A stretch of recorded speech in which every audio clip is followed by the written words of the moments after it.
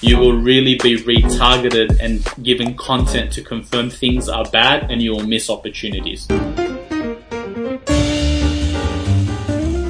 Hello. This is Dominic Neshi, and this is the Wealthy Podcast, our 100th episode. And today we are talking to none other than the great Peter Esho. Peter, thank you for joining the show. Today we're going to be talking about the things that we've learned over 100 episodes of firing away at this podcast, things that we've seen change, how the world has changed, and most importantly, what opportunities we're seeing in the market. So, this is kind of reminiscent of what we were doing a year ago. It's a bit of deja vu, isn't it? Yeah, about a year and a half ago, you and I sat in an empty building when everybody had evacuated in the first wave, and we tried to make sense of what the world would look like. And here we are now trying to make sense of what happens next. We're in lockdown again. We're sitting in our homes and sitting isolated in our offices. And the world today looks very different than the world, a week ago, a month ago, a year ago, 10 years ago. And it's about looking forward and trying to have the right mindset, the right context, I believe, is important in order to be successful around investing going forward. That's a really good way of thinking about it. The right context. And for you, what is the context of this current economic investment environment? What's changed for you over the past 100 episodes that has shifted your opinion? And how are you looking at the investment landscape now? I think, Tom, we see a world that doesn't make sense to us, and the first reaction is to try to fend off or try to be defensive. Nobody likes to admit that they don't know.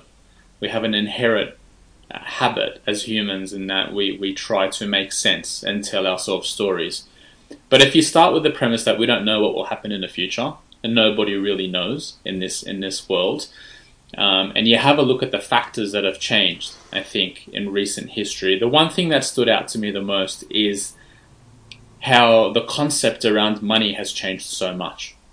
So what I mean by that is what we saw at the beginning of the pandemic. This wasn't the first time we saw a stock market decline or a financial burden on the global economy. But it was a very, very big shock in a short period of time. And what we saw is an unprecedented amount of money printing by governments so that they can give, bailouts and help the population deal with lockdowns. And also central banks reducing interest rates to rates that we haven't seen ever.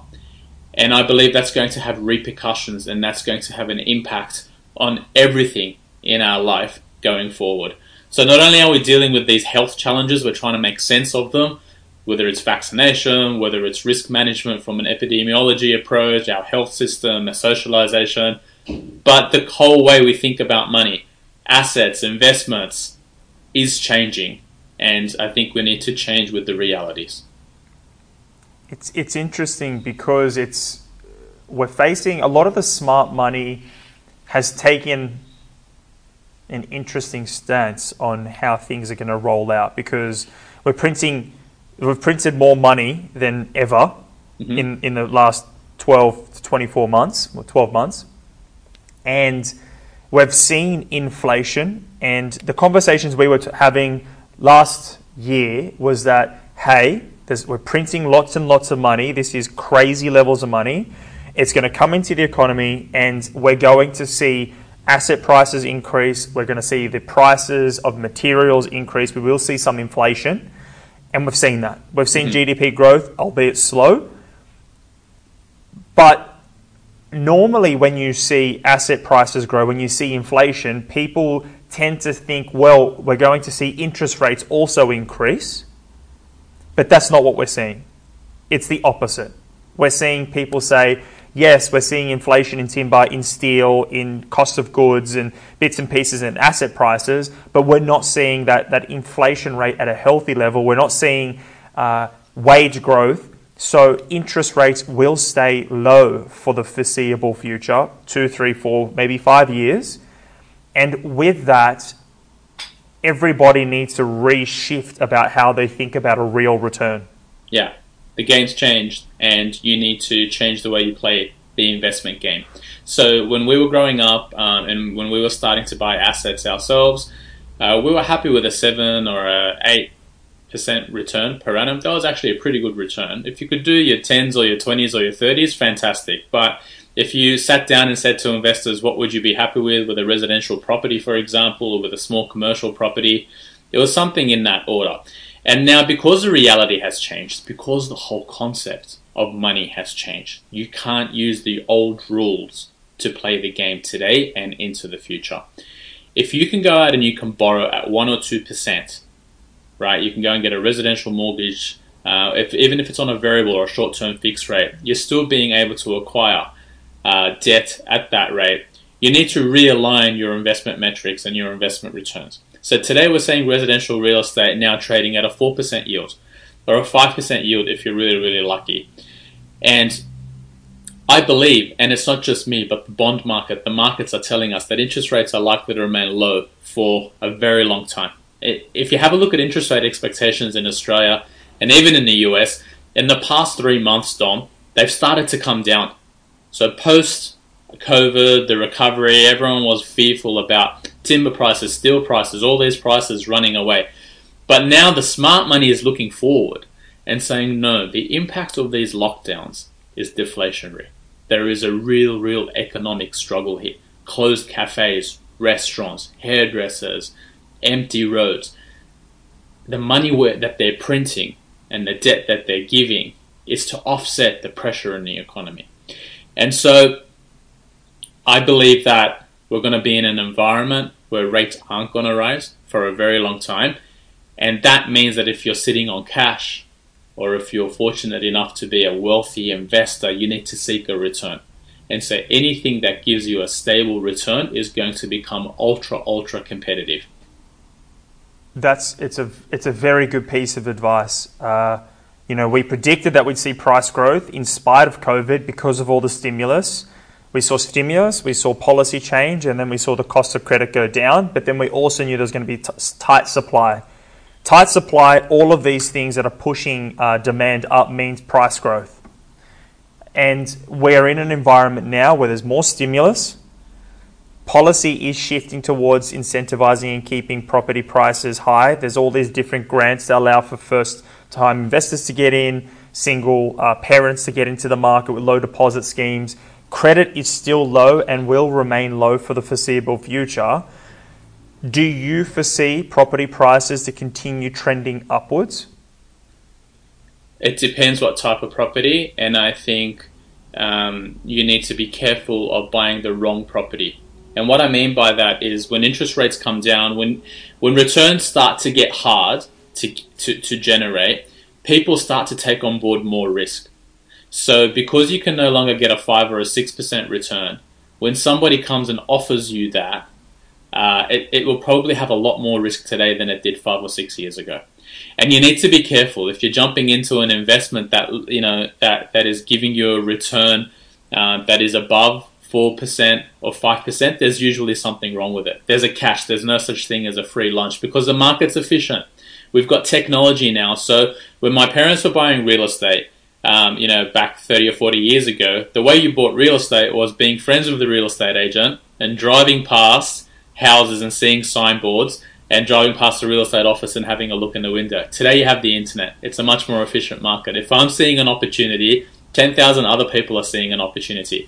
And so you've got to be really careful that you don't go into inferior markets to chase returns. It's better to take a lower return. It's better to take a 3% return and have a stable income than to take a 5% return and go and buy something that's really at the mercy of price risk. So I think, real estate today and real estate over the next 5 or 10 years isn't necessarily going to be about prices rising. It's going to be about quality breaking out. The quality assets are going to break out even further. Investors are going to pay premiums, and the mediocre are going through their glory days today, but they're going to be exposed because there's going to be income risk. There's going to be a fallout from these lockdowns and fallout from COVID, which we have still yet to see. Yeah. I think that's an important point. You know, one thing that I've noticed and what I've really appreciated over the past 3 years of these 100 episodes is to not undervalue good quality, stable investments. Because I talk to so many different people that are trying to outperform, they're trying to beat the market, they're trying to find the supernormal profits, and I've watched way too many people get hurt doing that. When there's a boom time run, there's an element of silly money that comes in. There's a frenzied feeling where people want to just get in, buy something, that has to be this, got to be that. And they've got all these preconceived ideas about what property should be. Property prices run at a rampant rate in particular markets because it's the flavor of the month. But there are all of these uncut gems everywhere, but people are scared to go for that normal, real return. You know, I think going and buying a high quality apartment in Sydney in a good area, less than 20Ks from the CBD for less, $600,000-$700,000, yielding, between 3 and say 4% is where they are at the moment, is phenomenal. Yeah, it's a fantastic deal. It's a fantastic deal, and if you look at that as an investment over a 10-year time frame, it's phenomenal. And because you've got to look at Sydney as a really good, top-performing global city in a market that in the world stage is fantastic.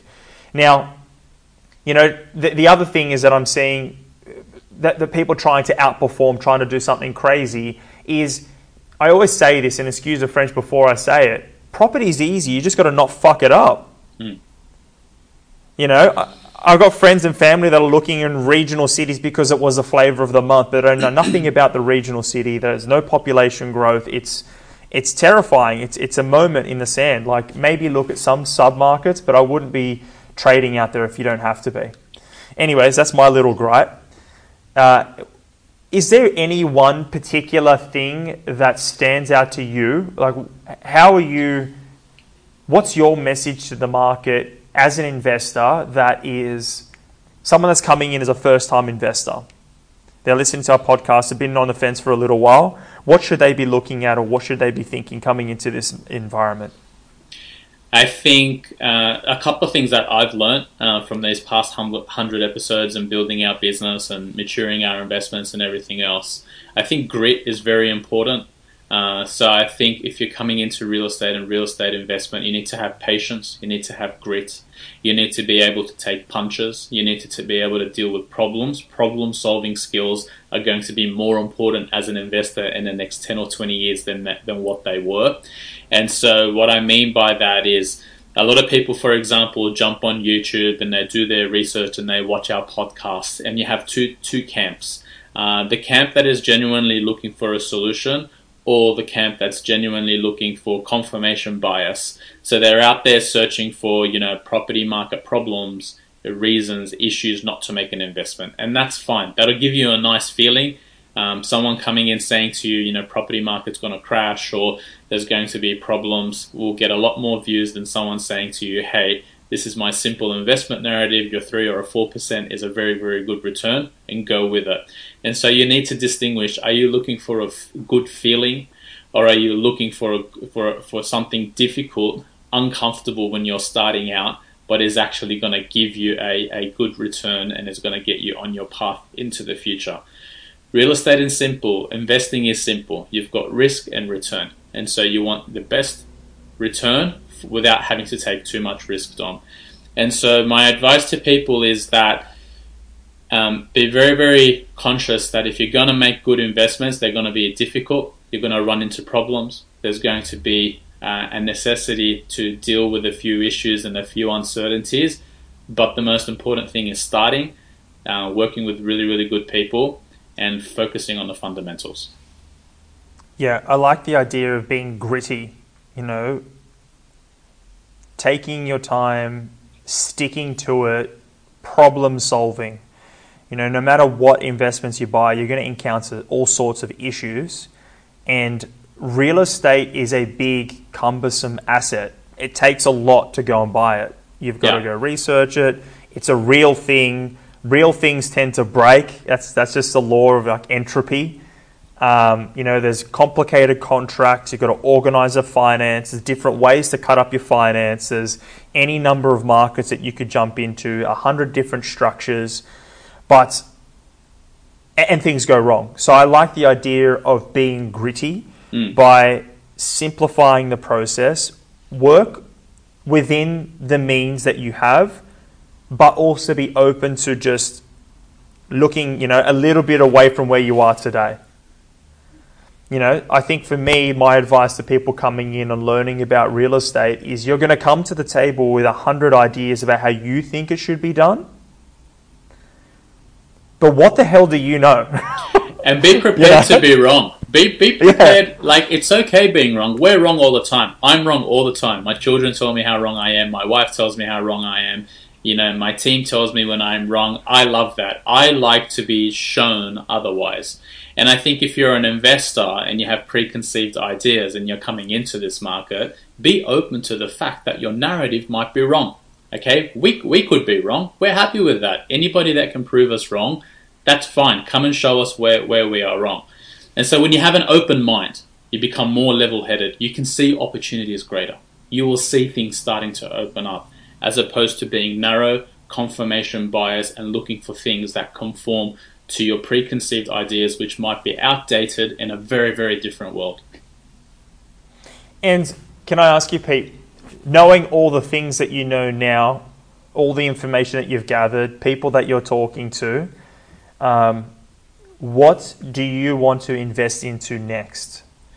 What's your next property investment? What things are you thinking about as high quality real estate investments for the next foreseeable future? Yeah, really good question. So one of the things that the pandemic has taught me is vulnerabilities. No matter how much you plan, you can't expect the unexpected. So if you're investing, you need to look at where your vulnerabilities are. So the way I'm thinking about my portfolio now, where are my vulnerabilities? My vulnerabilities will be around my tenants leaving in existing properties. I'm not too worried about values moving up and down because I plan to hold over the long term. Maintenance issues, asset issues, buildings collapsing, those sorts of things. And I really believe in a concept around the law of large numbers. The more numbers you add to a sample, so let's take you and I, for example. We're two entrepreneurs building a business, and we have a certain amount of characteristics. If you go and add more entrepreneurs, so if you go and have a room 50,000 entrepreneurs or 500,000 entrepreneurs, you're going to pick up better trends. The more entrepreneurs you add, the better idea you'll start to build around what it's like building a business, and so on.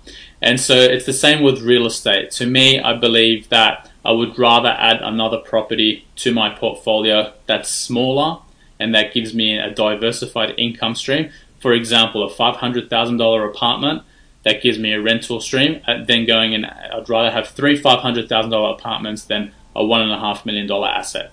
I'd rather 3 income streams than 1 income stream as an investment. 3 things that I can mitigate risk around rather than having my eggs in one basket. So risk management to me is starting to become really important, and I believe small is beautiful in a world that has more risk, or risk that we can't exactly define, and we don't know what will happen into the future. That's interesting hearing that from you, because I know you've got big assets. Yeah. Most of your assets are big. Yeah, and now I want to diversify. So I want to add more smaller assets so that as an overall portfolio, I can take hits, I can be wrong, and that's okay. Me being wrong is not going to be detrimental and is not going to kill me and wipe me out. Survival is the game. I want to have a portfolio that's going to survive time, and I don't know what the future will look like. So I want to survive in the future. I don't want to be taken out by vulnerabilities. It makes a lot of sense. And look, I really agree with you. I think buying a bunch of assets that are $500,000-$600,000 is a really good, noble pursuit. You can diversify across states. You can diversify across asset types, as in houses. You can buy townhouses, apartments. You can buy all sorts of types of real estate in very, very different areas that have got different tenants, and they will have different returns, but will normalize over a long run. So I like that. But I also want to point to the fact that buying those big assets doesn't hurt either. No, it depends. It depends where you are on your journey. Everyone's circumstance is different. One of the things we talk about, Dom and I talk about to our team, is if I go to the gym on my first day, I can't compare myself to someone that's been working out for 10 years. I can't go there and expect the same. I need to compare myself with who I was yesterday, not someone that's been doing the same thing for 10 years. So if you're watching this and you haven't started your investment journey, we're very different. And I can't go and compare myself with an institutional investor that has, billions of dollars of capital behind them and are making certain moves, because that I'm in a different lane. So you have to understand where you are. But I think if you're growing and if you're building, small is beautiful, and you can build and do larger and larger things. And then when you are large, you can also add smaller and smaller. So it depends where you are. What's your biggest fear for investors now? For people coming into the market looking to buy real estate, what's the biggest fear that you have, or the biggest mistake you hear people saying to you when you're not at barbecues now, but I know that you're talking to people? My biggest fear is Facebook and Google's algorithm, and I'll tell you why. We live in a world today where if you have a political view here or here, we are at war with each other. If you have a view on faith, on exercise, on health, on medicine, on epidemiology, we are at extremes. And I think if you have a preconceived view around investments, if you think the property market is rising or crashing, Facebook and Google's algorithms are likely to give you very, very divergent and unbalanced views. And I think what happens if you're in the camp where you're worried, you'll be given content that confirms your worry. You're not being exposed to different views. And I think if you've been hurt by the pandemic, or you have family that's been hurt by the pandemic, or you've had a bad experience, you will really be retargeted and given content to confirm things are bad, and you will miss opportunities. So one of the hacks I use in my life, and I always tell my friends about this, I intentionally try to follow people that have views I disagree with, right? And you know this, you know how much I chop and change, Dom, around my views. But I learn more, I expose myself to more opportunities. And I think if you stay in your cocoon, no matter what your worldview is on any topic, particularly investments, you will miss opportunities. It's better to change your view, open up your mind and be wrong, than to stay stuck and miss opportunities. It's a really good way to think about things. I often say that everything works. It sounds like a dumb sentiment, but with investments, there's so many ways that you can cut it up. You can go buy your own home, renovate it, sell it. You can buy a block of land, cut it up, subdivide it. You can buy an apartment, rent it out, and then earn lots and lots of money. I had a good conversation with a gentleman just on the phone earlier. He's an agent in Newcastle. I'm going to shout out to the Bull from Welcome's Real Estate. Now, a couple of years ago, he bought an apartment in the Stella development. Now, people were calling him mad. He's been in the real estate market for 40 years. Okay, so he's seen property prices in the area where you could buy like a house for $40,000. You know what I mean? Like crazy values. He's been in the market in Newcastle since there was a time when Newcastle and Sydney prices were at parity. They're very close. He went and bought an apartment in Newcastle City that was $750,000. People thought he was mad. But he looked at it from a longer term perspective, because at that time in the market, there was hundreds of apartments coming in, but he recognized that there was going to be a natural supply would hit a limit, and then this type of accommodation would become very rare. Just today, they got it valued, and that apartment next door sold for $1,050,000. So I tell that story because some people say, it's buying an apartment off the plan is stupid, but this man that owns real estate, that owns houses, has small-scale developments, bought off-the-plan apartment, and in the space of 2.5 years has made nearly $300,000. Everything works. Everything works. You just got to have an open mind. And I think another thing is you need to see changes for what they are. So a lot of times we think about a cycle over the course of a 7 or a 10 year cycle. We think of short-term cycles, but I think it's also important to look at long-term cycles. And so the real estate market tends to go through a 7 or a 10-year cycle in most metropolitan cities. You have a peak, which is not a good time to buy, and then when everyone's telling you it's so bad in the market, that's usually the best time to buy, and it goes like that. But there's also a big turn cycle, Don, and that is the overall debt cycle. So what we're seeing today is interest rates at levels that we haven't seen, and they're likely to stay ultra low, maybe even go negative over the next few years. That's not me saying it, that's the bond market saying it. The biggest traders in the world are making these expectations. Westpac have just revised down their interest rate expectations for the next 10 years. ANZ, all the big banks are moving in this way.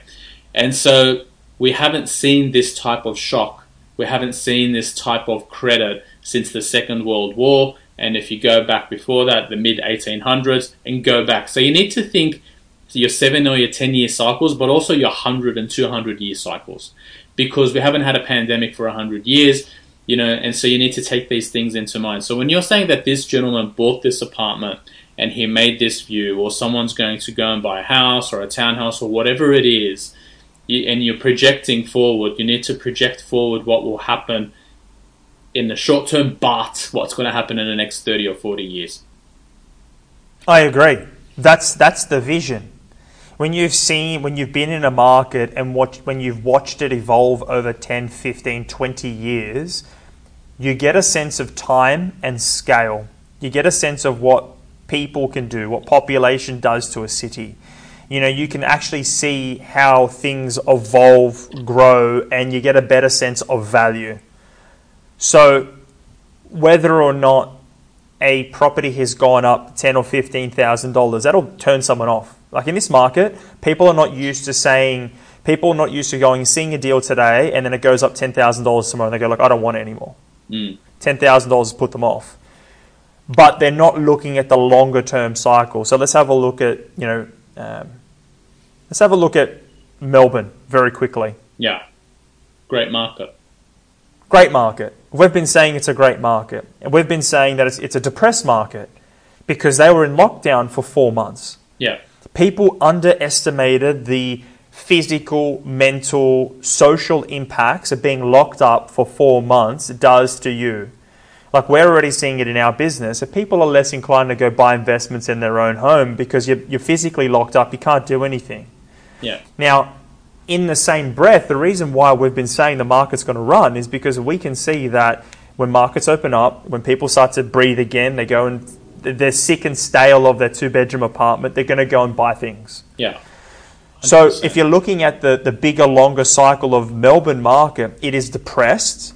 There's not a lot going on over there, but there are really, really good opportunities where there's huge, once-in-a-lifetime, once-in-a-generation spending on infrastructure where you can go buy a house that's 40 minutes from the CBD for $550,000, $600,000. That's inconceivable in Sydney, and yet they've got the same population as Sydney. 100%. And just on Melbourne, Melbourne's traditionally been an international migration story. A lot of the nationalities that come and migrate to Australia value land, and Melbourne's land is more abundant and it has a lower entry level. But since the borders have been closed, Melbourne's had a double whammy because not only haven't the international arrivals been coming, but you've had interstate migration to Queensland. People have been running away from the lockdowns. That's not a trend that's likely to last over the long term. That is a perfect short-term trend. And what's happened is the Brisbane housing market has been bid up and the Melbourne housing market has been bid down. That gap now is very, very large. And as an investor, if you're thinking about the next 20, 30, 50 years, Melbourne's population is going to exceed Sydney's population based on the projections. Migration is going to open up. It might not open up this year, next year, or the year after, but eventually Australia is an island. It cannot remain closed forever. They're going to come to Melbourne. They're going to come to Victoria. And so you're going to have 1 or 2 years of big catch-up and you're going to have gains there. Brisbane, conversely, is an extreme market. So in 2003, they had a 60% growth year. and then nothing happened. 2011, the market was about to take off. They had the floods. 2014, they had coal prices coming down.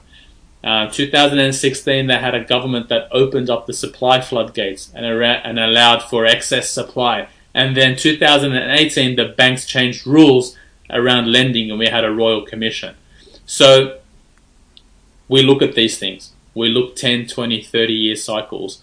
And you're exactly right. Melbourne today is a great investment opportunity if you're willing to play the long game. And look, and call a spade a spade. I do think that Brisbane is a good market. You've got the Olympics that's been announced, but I don't think it's a silver spoon. Yeah. Not all areas are going to grow equally.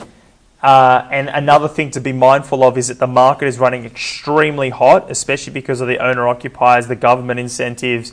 Land is being sucked up and prices have moved very quickly. I still think there's good value there, but you've just got to be very careful who you go into business with in that market. Definitely. That's a bit of a ramble and a rant. We've got to chat about a few different things. What I want to do now, Pete, this is our 100th episode, so this is a special show.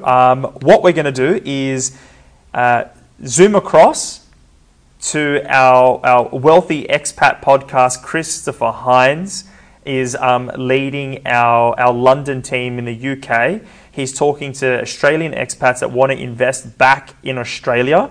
So we'll just skip over there, see what Chris has to say about the London market, and we'll come back to you shortly. Hi, Dom and Peter. Congratulations on your 100th podcast. Quick update on what's been happening in the UK. So we saw the end of the stamp duty holiday on the 30th of June. It created a frenzy of activity in June alone. So we saw just over 213,000 properties transacted in June, which is the busiest month since April of 2005.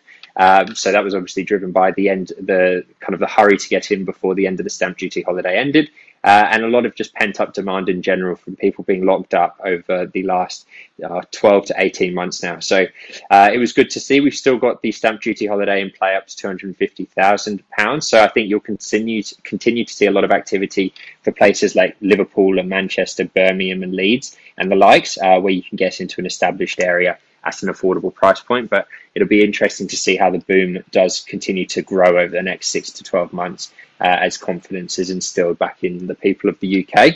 We also saw Nationwide come out last week, and they've now introduced a 1% or sub 1% interest rate on a fixed 5-year deal. So it'll be interesting to see if any other banking institutes follow in the suit of what Nationwide have now implemented.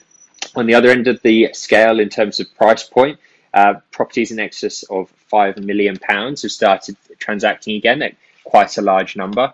Over the last 6 months, we've seen 237 properties transact over £5 million, and that's a 59% increase on the same period of time last year in 2020. Obviously, it was depressed last year due to COVID and lockdowns that were put in play, but now we're moving out of it, and international investment borders are reopening. We're seeing a lot more investment from overseas, which is good for the UK. I guess the UK at some point is reliant on overseas investment. So it'll be interesting to see how that does pick up over the next 6 to 12 months and how the market does keep moving in the right direction. But I hope that's been a nice short update for you. And if you've got any questions, let me know. But enjoy the podcast, boys, and we'll speak soon.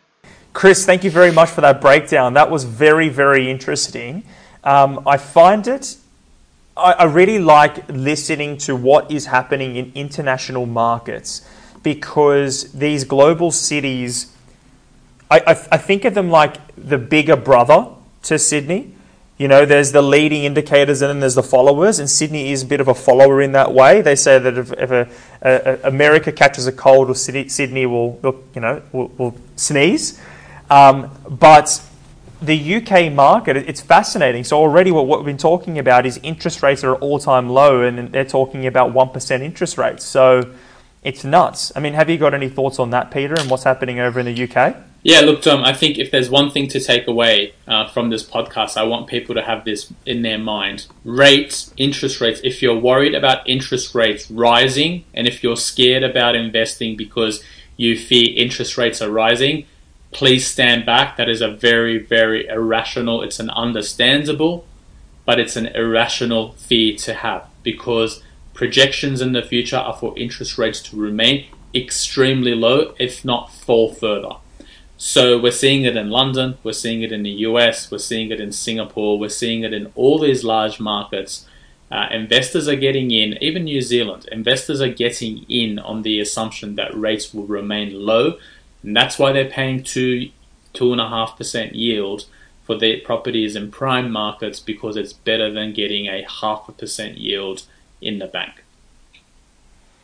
It's a really good analogy. You've got to get in. I don't think you should be waiting and sitting on the fence for too much longer. So Pete, we've been getting a lot of client questions. Jenny has been pushing it through all of our socials, and I really like this segment. This question today comes from Will H. He sent us a question on LinkedIn. He says, I am 36 years old. I have 200K in savings account, 100K in shares. Where would you recommend investing? I'm looking at other states such as South Australia or regional areas in New South Wales. Before your answer, I just want to say to everybody, this is not financial advice. This is Peter and I having a chat, our opinion. Thank you for your question. Over to you, Peter. What do you have to say to Will? I think you want to stick to the premier markets. Don't compromise on quality, Will. It takes a very long time to save 200 grand. So congratulations, but you probably spent a little bit too much time saving that money. That's okay. You're still young and you have time up your sleeve. The worst thing you can do now is to go into an inferior market, because you're going to fall further behind on the curve. So you want to go in, you want to stick to New South Wales, or you want to stick to Victoria. As Dom and I just said earlier on this podcast, Victoria has some great long-term opportunities. I'd probably be buying a house or a townhouse in Melbourne, 30-40 kilometers out from the CBD. 450, 500, 600 grand. You've got ample deposit there, subject to your lending situation, which we are not licensed to give you advice on. Speak to a broker, get pre-approved, and then speak to the wealthy team, because we've got great opportunities in that range. That's where I'd be looking. Great advice, or great opinion. What I want to say one thing as well. So I had a podcast, for all of you that haven't seen it, with Adam Gahar. He is a very, very intelligent man that runs EG Funds Management. They've got billions of dollars under management in their book. They buy a residential, commercial, they do developments. He's seen many economic and investment cycles. One thing that resonated to me was, he said, investments tend to go back to their normalized rate. So if their average rate of return on an investment over 50, 60, 70 years is 7% growth rate with a 3.5% or 4% yield, it'll trend back to that number. So if you see an investment that spikes and it's outperforming the market for a while, it will tend to come back down to a much lower rate. If you see an investment that's underperforming, then it's likely to have a time in the sun and it will grow again. So with that in mind, I want us to go back to what Peter said there, and I wouldn't be going regional markets. I wouldn't be looking at Hobart, South Australia. I wouldn't be looking at Perth. I remember those markets when they're in a hell of a lot of pain and doing nothing. I would stay to metropolitan cities. I would stay, within an hour, if you can, of the CBD, as close as you can to the CBD, and go and, depending on what your investment mandate is, I think apartments are great, townhouses are great, and land content is preferable. I really do like land content. So 200K is a massive deposit. I would be looking at probably buying a house for $600,000 and hedge your bets. Thank you, Will, for your question. Okay, so last but not least, Pete, thank you for coming on the show today. It's been awesome to jump on. It's number 100. What is your parting thought? What's your last little bit of words of wisdom for the people that are listening out there? My words of wisdom are, this is our 100th podcast episode, but we sat down a couple of weeks ago and we said we're only at 100, and we started planning for the next 100 and then the few hundred after that. And so we're very ambitious. You can go back in this channel and have a listen to where our podcasts were 2 or 3 years ago, where they are today, and I want you to subscribe and listen to where we are in 2 or 3 years' time. And we're sharing our journey, and I think it's a journey. Investing is a journey. Business is a journey. If there's anything that you can learn from us, it's that you should never give up. Have grit. You don't have to start perfect. Constant improvements over time make a big difference. And that we're going into a world that has more uncertainty. The rules have changed, so make sure you can open up your mind to different opportunities, different views. Assume that you could be wrong, and hopefully you're not. Hopefully you're right. All the best, and thanks for everybody who's been following us and backing us. And thanks to you, Dom, for putting in the hard yards to help host and produce these 100 episodes. And looking forward to the next 100. Appreciate it, Pete, and that's good advice. I want to leave one message to all of you out there. It's on the wall behind me. I think it's one of the most important messages that you can actually live by personally. That's why we got it on the wall. I really love the idea of thinking big. Thinking big, thinking bigger than what you're currently thinking, because I wouldn't have thought we'd do 100 episodes. I wouldn't have thought we'd have a team of 10, and I wouldn't have thought that we'd have people then also in London, and it's growing faster and bigger than I originally intended. I also say start small. I learnt this from Peter. I tend to overcomplicate everything, and I think just start small. Get the little wins, do the little thing that you can today, because momentum is an amazing thing. And with momentum, we want you to just keep on growing, and it's that 1% every single day. Especially now, times are tough, and you can beat yourself up for not, going to the gym 5 days a week or doing the big stuff. But just that little bit every single day, just get up and tick away. It means so much, and it amounts to something massive down the road. So thank you all for listening. And if you've got any questions, thoughts, ideas, send it to the team. Subscribe, share it with all your friends. Thank you for watching, and we'll catch you all later. See you guys.